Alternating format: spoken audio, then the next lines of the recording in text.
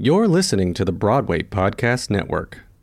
With the Lucky Land Slots, you can get lucky just about anywhere.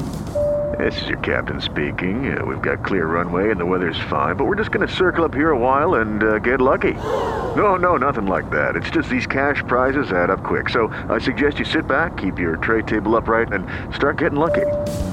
Play for free at LuckyLandSlots.com. Are you feeling lucky? No purchase necessary. Void where prohibited by law. 18 plus terms and conditions apply. See website for details. Okay, round two. Name something that's not boring. A laundry? Ooh, a book club. Computer solitaire, huh? Ah, sorry, we were looking for Chumba Casino. That's right, ChumbaCasino.com has over 100 casino-style games. Join today and play for free for your chance to redeem some serious prizes. ChumbaCasino.com. No purchase necessary. Void where prohibited by law. 18 plus terms and conditions apply. See website for details.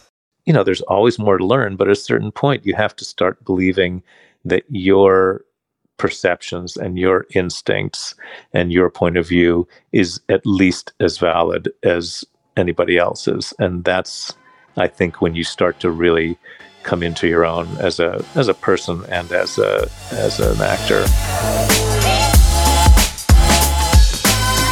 I'm Justin Guarini, and you're listening to another episode of Audition Secrets, the behind-the-scenes podcast for nailing more auditions and booking more jobs, and for having outstanding conversations with some of the most amazing people in our business. And today's episode is no exception. On the pod, we have Michael Cerveris, Tony Award winner. He is a man who has been called by Playbill arguably the most versatile leading man on Broadway. He has been in Assassins, Sweeney Todd, Roadshow. In 2004, he won the Tony Award for Best Featured Actor in a Musical for Assassins as John Wilkes Booth, and then 2015 he won his second Tony Award as Best Actor in Fun Home as Bruce Bechdel. He is a wonderful human being, and I can't wait for you to hear my conversation with him. Real quick, before we get to that, we are on episode 14. We are just getting started here with the Audition Secrets podcast, and whether you're a first-time listener or you've been listening for a while now, I would love your help. If you could take a screen grab of this episode and put it up on your social media and say, hey, I'm listening to this, and spread the word, it would go a long way to getting more people to know that this show exists, more people to find out about what we're doing here in the Audition Secrets world and how we are helping and informing performers all over the world. Okay, that being said, I can't wait for you to hear my interview with Michael Cerveris. Okay, so thank you so very much for being here with me. You know, you've been called arguably the most versatile leading man on Broadway. And in a world where actors are just lucky to be typecast, considering that they can at least walk in the door with a solid brand, what do you think the secret or secrets behind your ability to slip in and out of roles that are so vastly different is? Well, I guess part of it is I kind of learned that was the job, you know, when I was in school, like that seemed to be, I feel like there's so much more kind of specialization, and people, especially in training programs, are kind of honed by faculties that have to kind of show results in the professional world to justify, you know, there being so many programs. So I think the kind of easier seeming way to do that is to just find somebody, put them in a box early in their training, and then just sort of refine those skills and polish them into a, you know, particular thing. As opposed to when I was in school, it was sort of like, you know, the idea is to have as many skills as possible and as many different abilities and capacities as you could. And the idea was that, you know, an actor should be able to play anything within reason. But I don't feel like that is as true anymore. So, but that was what how I learned. And then I guess the other part of it is just I've always had so many different interests, even outside of acting to begin with. So I was interested in lots of different things. I found a lot of different things intriguing and and sort of followed my interests in these other worlds, whether it was music or an opportunity to go live in Germany, for example, when I was doing, I had just done my first Broadway show, Tommy, and then I had a chance to go leave the Broadway company after a couple of years and go do it in Germany, which didn't make the most sense from a career standpoint, to leave your first Broadway show and go to a small town outside Frankfurt for the next, who knew how long. But it meant that I got to be paid to live in Europe and travel and see things and have life experiences that I never would have had a chance to have otherwise.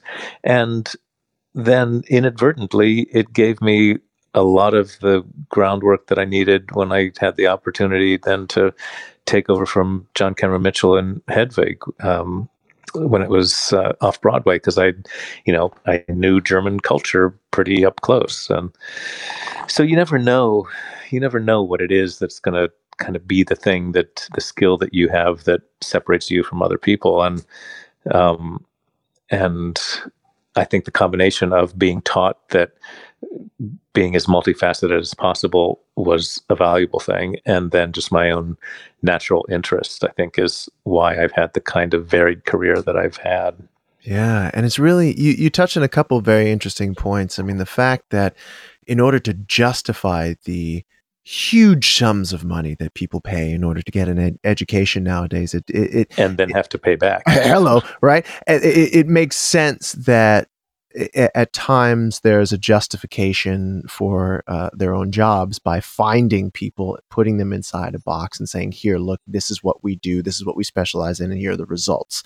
And, the education, I think overall the experience outside of the scope of education is not that black and white. And that anybody who's auditioned more than a couple of times knows that's listening. Yeah. And so another thing that you touched on that I really love, and that when I approach a role and when I talk to other people who are multifaceted and do all kinds of different roles, is that life experience. Yes, it didn't make sense for you to leave a Broadway show in one of the greatest cities in the world, right? But you went to Germany and you followed your art, you followed your interest, and because you were able to travel and see, in essence, the world, let's say, Europe, if anything else, it contributed to your life experience. And when my students will come to me and say, well, I'm 19 years old and I've never killed anyone before, but I had to play a murderer. And I'm like, hopefully you'll never have to kill anyone, whether it's self-defense or not. Right. But I say, look, you're 19 years old, and yes, you've never experienced being in a situation where you have to murder or be murdered or any of those things. But let's look at the thought behind the thought. Let's look at the emotions behind the experience and say, have you ever experienced rage? Have you experienced shame? Yeah. Have you experienced regret? And it's being able to draw on those life experiences like the ones that you talked about that help broaden literally your horizon, but also help you to slip into other people's experiences.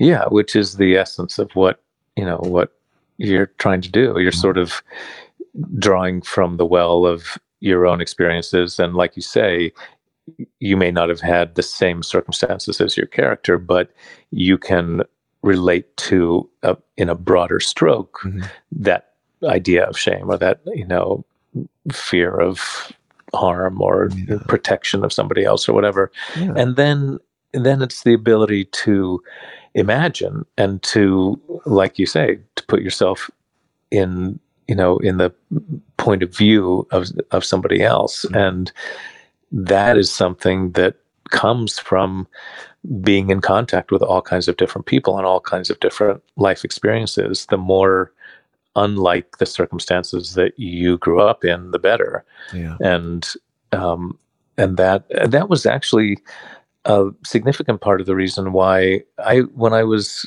graduating from high school and looking to schools to apply to, I applied to some conservatory programs like NYU and Carnegie Mellon and places like that. But I also applied to a bunch of liberal arts places as well. And in the end, I chose a liberal arts school because I thought, I don't want to spend 4 years only with people who are doing the same thing that I'm not even sure yet I'm going to do.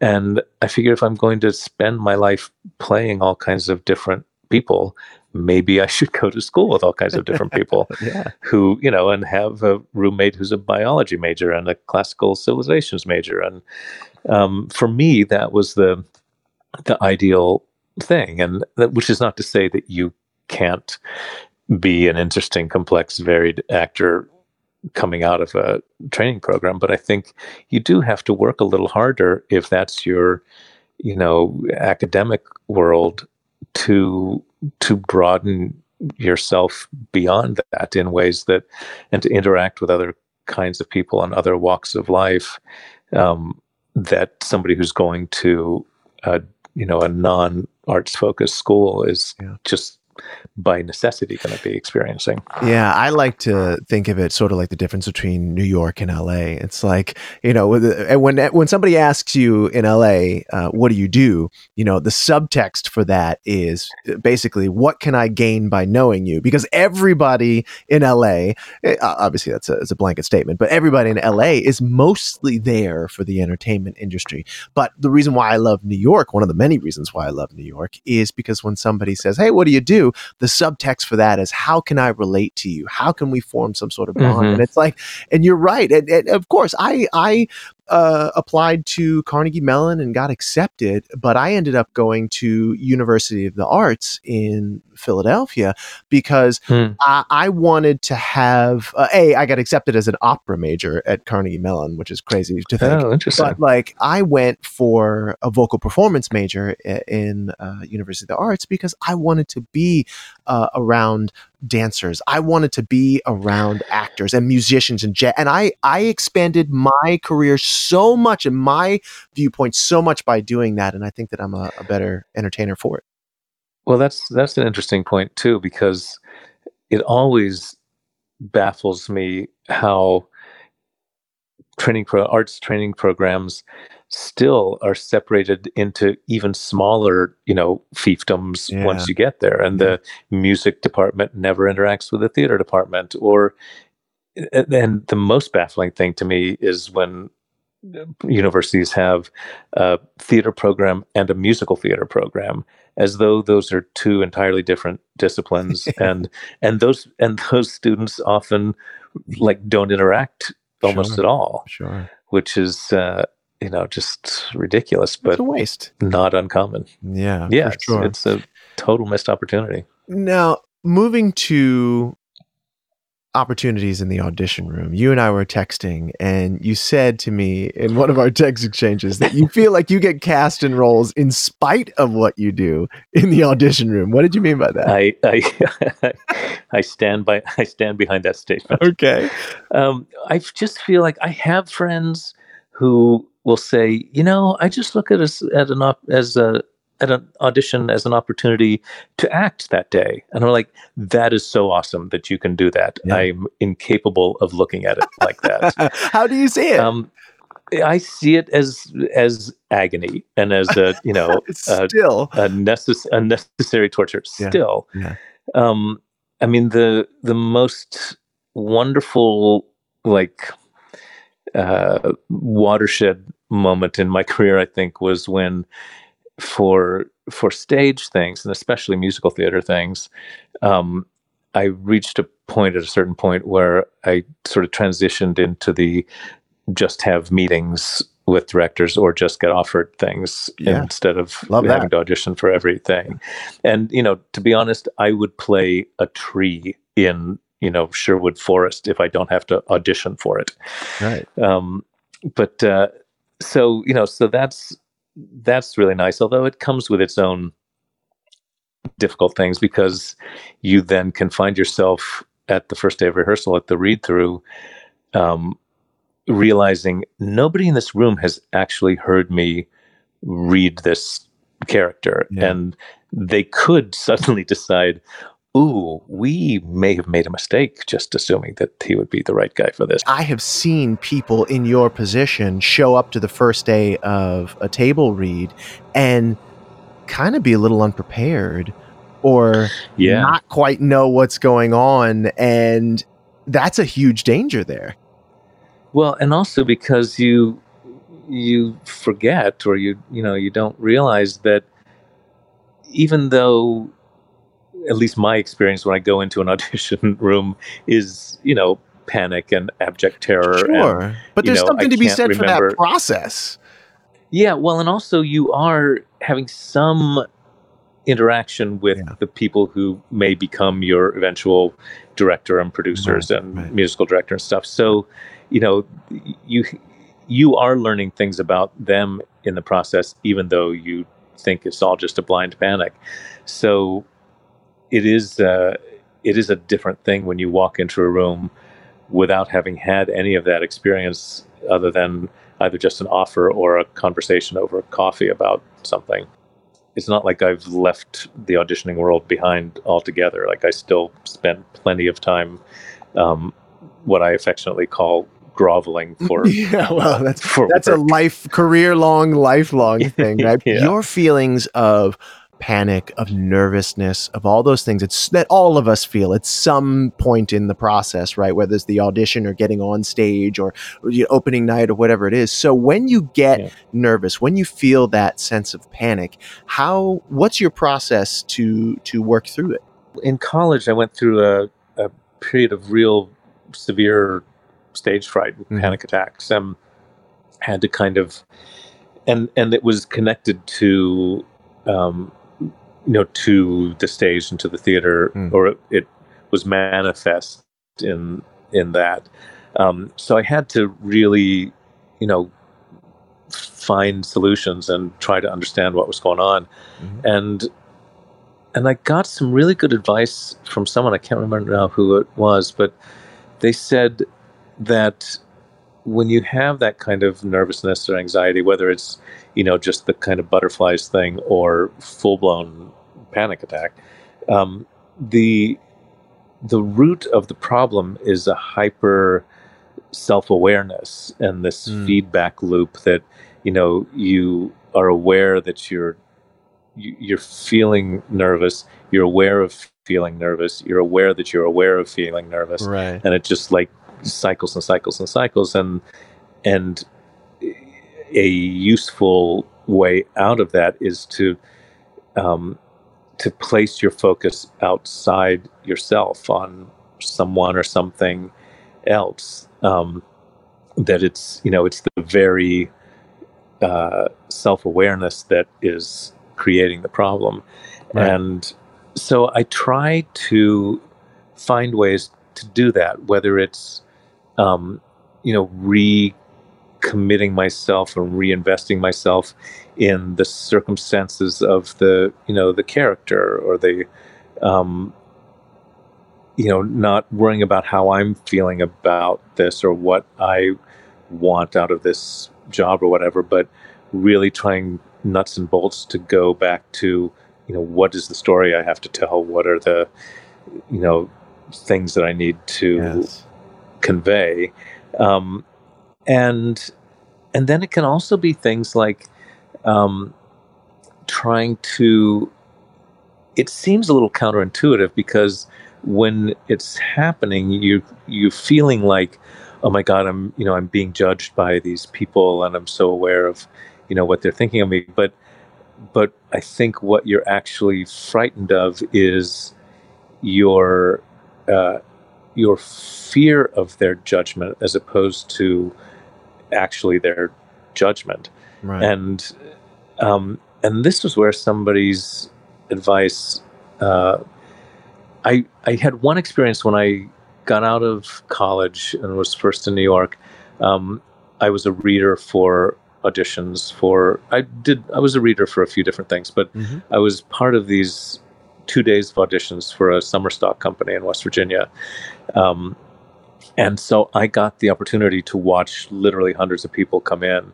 And I learned so much. I mean, I think every training program or every actor should look for opportunities to do that, especially early on in their career, because you learn a number of really important things. One, you learn they're actually far more capable actors than you might suspect. Like, there weren't that many people that were terrible. There were plenty of people that were fine, and some, would be good for this, and some would be good for something else. But there were also very few people who were really remarkable. And what often was the thing that made them stand out was not necessarily their skill set, although, that somebody came in with an amazing voice, you certainly noticed, but it was more the people that just walked in and were prepared and confident, but not overconfident, and not trying to sell you too hard, and not, too frightened. They just seemed like, I can imagine being in a room with this person for the next however many months I'm going to have to be working on this. Right. That made you immediately much more open to see their abilities. Yeah. And someone said to me, if you're going to a doctor, you have to remember that the people on the other side of the table are the ones with the problem. Right. They have a show and a lot of money that's dependent on them filling these roles that they don't have people for yet. And they have to do it soon because there are deadlines that are coming up for them. And you are potentially the solution to one of their problems, to one of their roles. And just like if you go to the doctor and if you go to a doctor who, before you've even sort of explained what is wrong with you, who says, you don't even need to tell me, I'm a great doctor, I can fix your problem, it'll be fine. I don't need to know what your temperature is or anything else. Yeah. Get the hell out of that office, basically. Yeah. You would be really nervous. Just like you'd be nervous if you went to a doctor who says, oh, wow, yeah, I mean, I didn't get a lot of sleep last night, so I'm not sure that I'm going to have the best, I may get some of the information wrong, but you would also be nervous with that guy. Sure. But if you go to a doctor and, he listens to what you need and says, okay, here's what I think might be helpful, try this. If it doesn't work, no skin off my nose, but, this is, or they think they want one thing and then it's an informed opinion, and it becomes realize, a dialogue. And I think that's what a lot of people, especially we didn't even know when it walked in the room. Actors are starting out. And I know for me as well, it's the same way. Is that we walk into the room thinking, okay, I want to give these people what they want, as if we know what they want. First of all, just to visit sometime later, and everybody's like, "So what's it like out in the world? What's it like auditioning for things?" And he said, I think the thing I learned, the most important thing I've learned so far is to just figure out what I would do if I already had this part, and to approach it that way, because I feel like if I am trying to guess what they want and I try to do that, I might be totally wrong about that in the first place.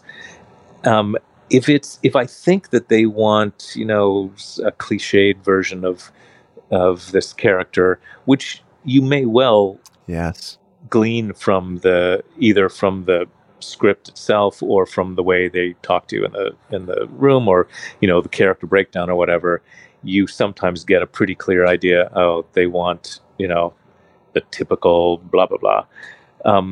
But if you go in sort of not really wanting to do that, but feeling like you need to do that because that's probably what they want. He said, if I get hired to do that, I'm going to be miserable because, I will have succeeded in presenting myself in a certain way that I'm probably not going to be happy living up to. And if I try to, do what they want to get the job, and then after the fact, sort of try to move the character into a different direction, that's probably not going to go well because they hired me because of what I did in the first place. Whereas if I go in and, I've kind of pretended I've got the job already, and this is the way I sort of see the character, then if they hire me to do that, then we're probably already thinking along the same lines in the first place. And if they don't, if they're looking for something else, then maybe this just wasn't my job. Maybe I'll just keep doing things until I find the right pairing of people. And that doesn't mean that you don't make changes and take direction and make adjustments once you're in the room, because that's probably the most important thing of the whole thing. Right. Which is why self-taping is such a frustrating thing, because you don't have that opportunity necessarily. But again, I guess even more so then, you have to do what you think you would want to do. I mean, take some time, really, if you get the whole script, read the whole script. If you just get the sides, spend time with them, so that not just to be learning the words, but really like, how much information can I glean from this? And given that, like, what is the performance that I would feel good about giving, and not worry so much about whether it's the right thing or not, because like we said, you can't know. But if you put yourself out in a certain way that's truthful to you as a person and as an artist, then you kind of attract the right people to you. The right people will find you, and they'll connect with you in the right way, and vice versa. And and then you just have to know that not every job is your job. If you are someone who auditions, you're someone who goes into the room or goes on stage and performs, then you need to get the book Audition Secrets Volume 1. It is the behind-the-scenes guidebook for nailing more auditions and booking more jobs. And the best part about all of it is it's absolutely free to you if you go to auditionsecrets.com and hit the tab that says free book. It's a digital download. You can have instant access to it today. So, after this interview, go to auditionsecrets.com and get your copy. You've told us so much wonderful stuff, and I want to kind of go back all the way, take you all the way back to the beginning and ask you, what is the one thing that you wish you knew, that you know now, but that you wish you knew when you started out? That nobody else has the key either. Yes. I spent a long time believing that my teacher, that there was a key to acting and to, unlocking, a good performance and a career in the theater and a deep understanding of the character and accessibility to, to emotional depth and all this. And I thought my teachers had it, because that's why they were my teachers, because they knew the answers. And I suspected that I would never actually know the answer. I just worked really hard to learn everything and understand everything, but down deep, I kind of suspected that I was never going to actually get the key. And then at a certain point, I ran into a guy who had been a TA who I still had looked up to as, he's, he came from college and he's, older Teacher's than me. Assistant, He was probably like, 4 years older, but he seemed like an entirely different person. And, so I assumed he had the key, whatever it is. And I ran into him sometime later, and I realized that I was now the age that he had been when he was teaching us. And I had had more professional experience than he had had at that time when he was teaching us. And I knew that I still, struggled to feel like I knew anything. I still felt like I was learning everything. But I realized, but I know more, I've had more real world experience than he did when he was teaching us. I know that I don't know anything now, so he couldn't have known more then. And I suddenly realized, maybe just nobody really knows, and everybody's, trying to learn all the time, and there is no key. And you're at a certain point, there's always more to learn, but at a certain point, you have to start believing that your perceptions and your instincts and your point of view is at least as valid as anybody else's. And that's, I think, when you start to really come into your own as a person and as an actor. Absolutely. I mean, I think that's such a great point of view, and really, truly, it's just like fingerprints. Everyone's are different. Yeah. I don't believe that there is a key either. I love performing. I also love teaching, and I feel that my job as a teacher is to show my students the keys that they have inside themselves, and then to guide them or point them in the direction of their own personal door, where they take those keys and they try them out, and maybe they're going to whittle here and whittle there, and they put it into the lock and they open the door to their own whatever version of success. Yeah, that's an interesting way to think about it. Yeah. That being said, what do you think maybe you kind of answered this question already, the biggest lesson that you've learned over your career? Yes, no one has the key to acting, for sure, when you started out. But is there something that now here in 2019, you're like, wow, that's probably the biggest lesson I have ever learned? I think the thing I've been feeling more, as I go on in my career, is I appreciate more now than I did at the time the cost of some of the sacrifices that we make to have our careers. And I don't regret, making the sacrifices that I made through the years. And I'm talking more about, just in terms of, a personal life or a stable home, or being able to be there for your family's birthdays, or being reliably ever able to say that you'll be any place, at any time. Sure. That those are really substantial sacrifices, and that I can't really look at a lot of things that I would say, I wish I hadn't done that, instead of spending more time in a relationship or with family. I feel like the things that I sacrificed for were valuable to me at the time, but I find the balance skewing a little differently now, and I'm starting to have a new respect and appreciation for the people who managed and worked harder to maintain a life and maintain a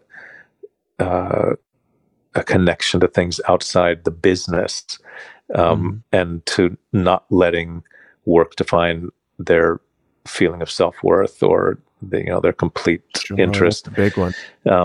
I feel like I respect and envy a little bit people who were much better at doing that along the way than I've been. And I think it's something that, you're not encouraged to think that way when you're younger, and either by your peer group or, by people ahead of you, because you're made to feel like this is your one shot and you only get this. Right. And if you don't have your eye on the prize all the time, you can't call yourself an actor. And it's just bullshit. It's not true.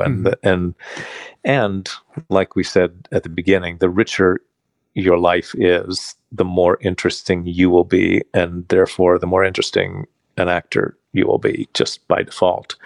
So I think remembering to check in with your whole life and not just your perceived career path is important. That's fantastic. My next question was going to be, what's the one piece of advice you'd give younger folks and people struggling on the path to success? And I think that's it.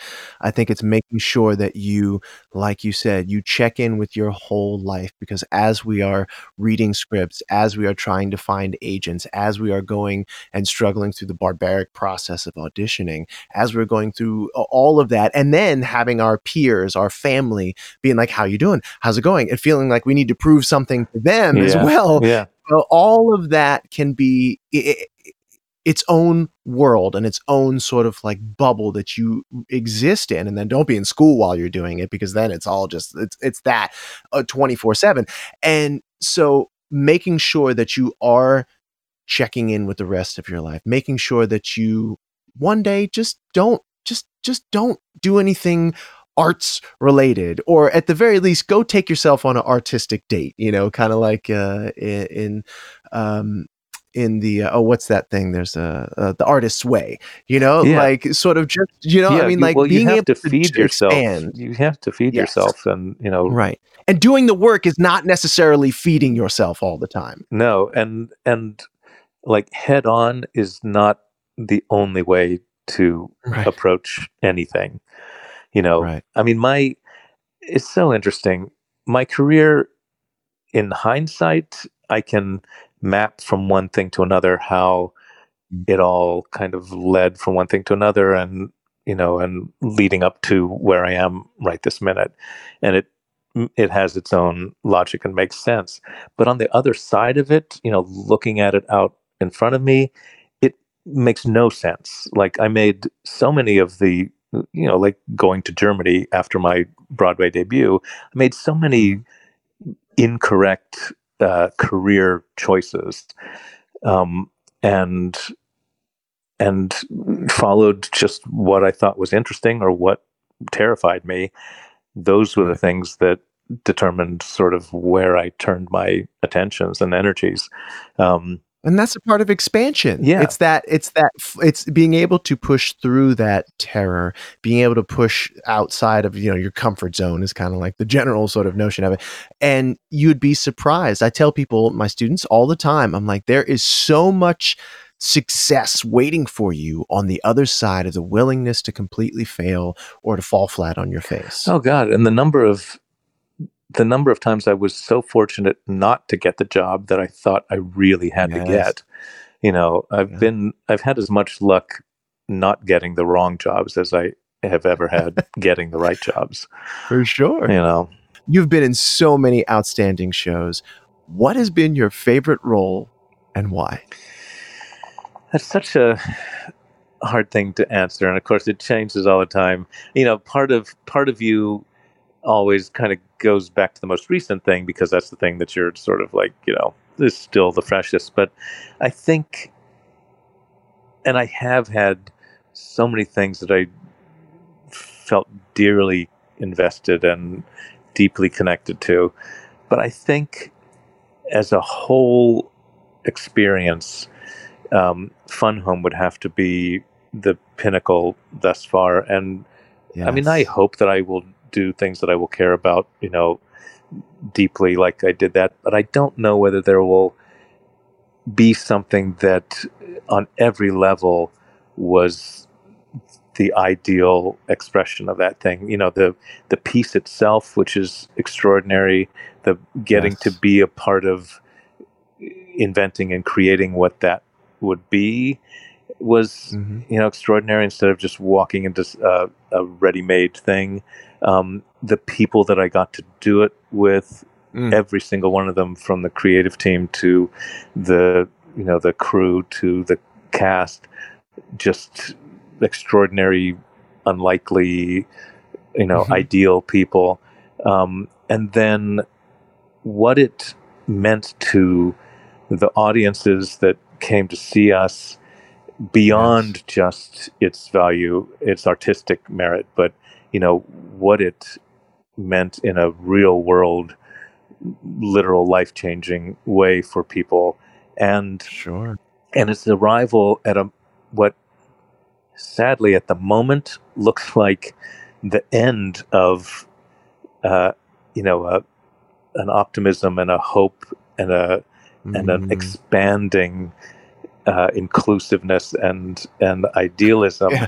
You know, it's so weird that the flowering of everything that was happening when we were doing the show, from marriage equality being passed to, you know, to everything else. And it seemed at that moment like, well, we have finally figured some shit out, you know, and as a society, I think we've finally crossed some hurdle. And of course, probably not surprisingly, you know, the pendulum has been wrenched back the other way. And yeah, for sure. But to be doing something that was talking about having compassion at that moment in our country was so much beyond you know, a career highlight or a artistic highlight. Even it's just a personal thing. So I think and I can see why it meant so much to you. I was very fortunate to be able to see you and the rest of the original cast in that show, in the Circle in the Square, and it was gorgeous. I mean, it was absolutely beautiful. I mean, like you said, someone coming to see that and hearing the music and seeing the stories that everyone was going through, it really, I'm sure, just people were changed, and that's great theater. When you walk out of the theater asking questions of yourself, when you walk out of the theater changed, then you know that it's great art that you've seen. And certainly Fun Home was great art. Seeing it from the perspective that I have of you know, being a performer, you know, I loved it so much. And I also I literally was doing everything I could to not bite my nails as you walked around the stage, just deftly avoiding the traps that were open. And I know that was a whole part of it. I talked to Mike Isaacson, and I was like, what the fuck was that about? And he's like, oh yeah, we planned that. And I was like, oh my God, because the whole time I'm thinking, Michael, please don't fall into that trap. Michael, my God, please don't fall into that trap. And so there were, if you haven't seen the show, there were holes in the floors where things would come up and down. And there's a very poignant song where Michael's walking around them, and you just think he's going to fall into one of them. And there's probably some sort of metaphorical thing going on there, right? Yeah. Obviously, with the character. And, you know, it's so interesting that you say that Fun Home happened at the time that it happened, because not that much after Fun Home, I did In Transit in Circle in the Square. Yes, and I saw. It was this beautiful, our opening night. You were the first ones in after us, right? Yes. And I think our first preview was the day after the elections. And here we have a piece which was just like, oof. And so here we have this piece that is not so centered around some of the same things that Fun Home is, but certainly deals with some of the same things. And you're just like, oh, it's like, we need to be doing this for today of all days. We need to be doing this for us, and you know, the people who came to the audience and to see it. And so I'm so glad you said Fun Home, because it is one of my most favorite musicals I've ever seen. I walked out of that show and I was just buzzing, because everyone was so authentic. It was so beautiful and so well done. And I couldn't agree more with you that it was a highlight for your career, because it was a highlight for me as an audience member. That's really, really good to hear. And, you know, I remember thinking at the time, because we did have so many young people coming to the show and sort of having their mindset on fire in terms of what's possible and what stories can be told.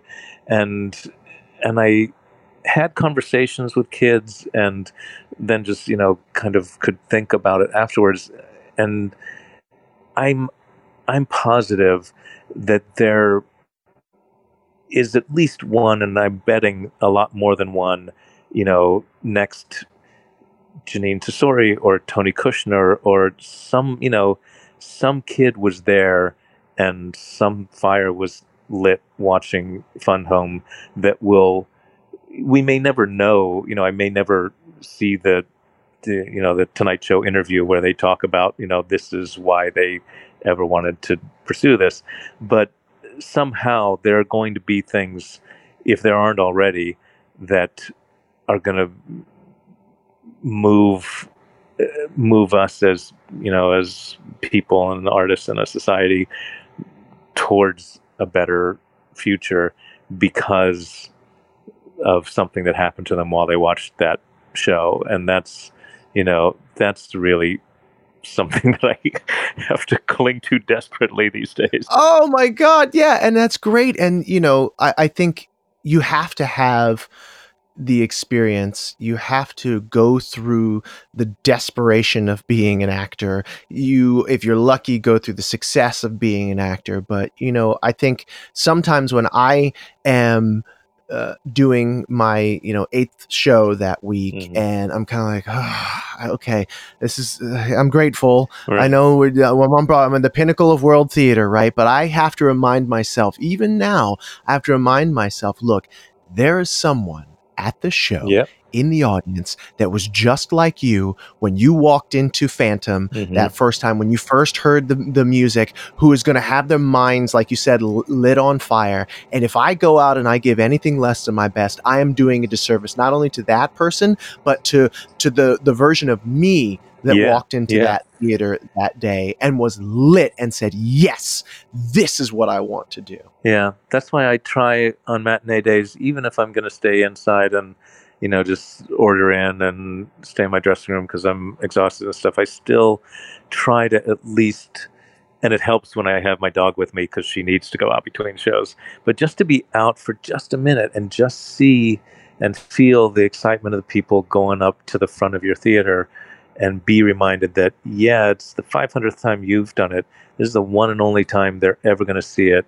And you don't know what they sacrificed to be here today.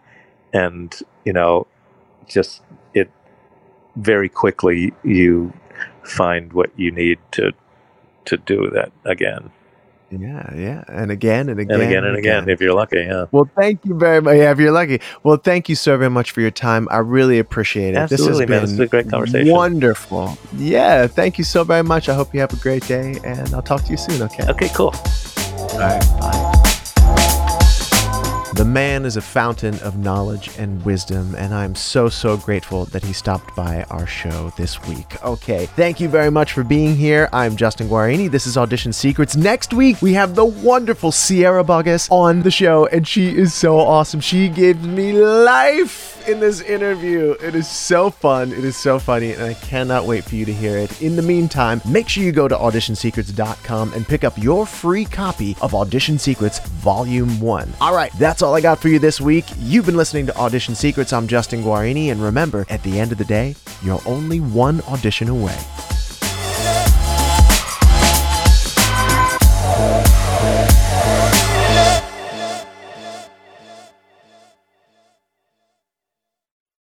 Hey, it's Leslie Odom Jr. here on the Broadway Podcast Network to tell you about the Rise Theater Directory, a program of Maestro Music. Rise is a national online resource designed to connect and empower backstage and administrative and creative theater professionals from underrepresented backgrounds. If you work or aspire to work in the theater community, this can help you find your next project. And if you hire theater professionals, search the Rise Theater Directory to find your next team. Create your profile now and get more information by visiting risetheater.org. That's theater with an risetheatre.org, because only together we rise. With the Lucky Land Slots, you can get lucky just about anywhere. This is your captain speaking. We've got clear runway and the weather's fine, but we're just going to circle up here a while and get lucky. No, nothing like that. It's just these cash prizes add up quick. So I suggest you sit back, keep your tray table upright, and start getting lucky. Play for free at LuckyLandSlots.com. Are you feeling lucky? No purchase necessary. Void where prohibited by law. 18+ terms and conditions apply. See website for details.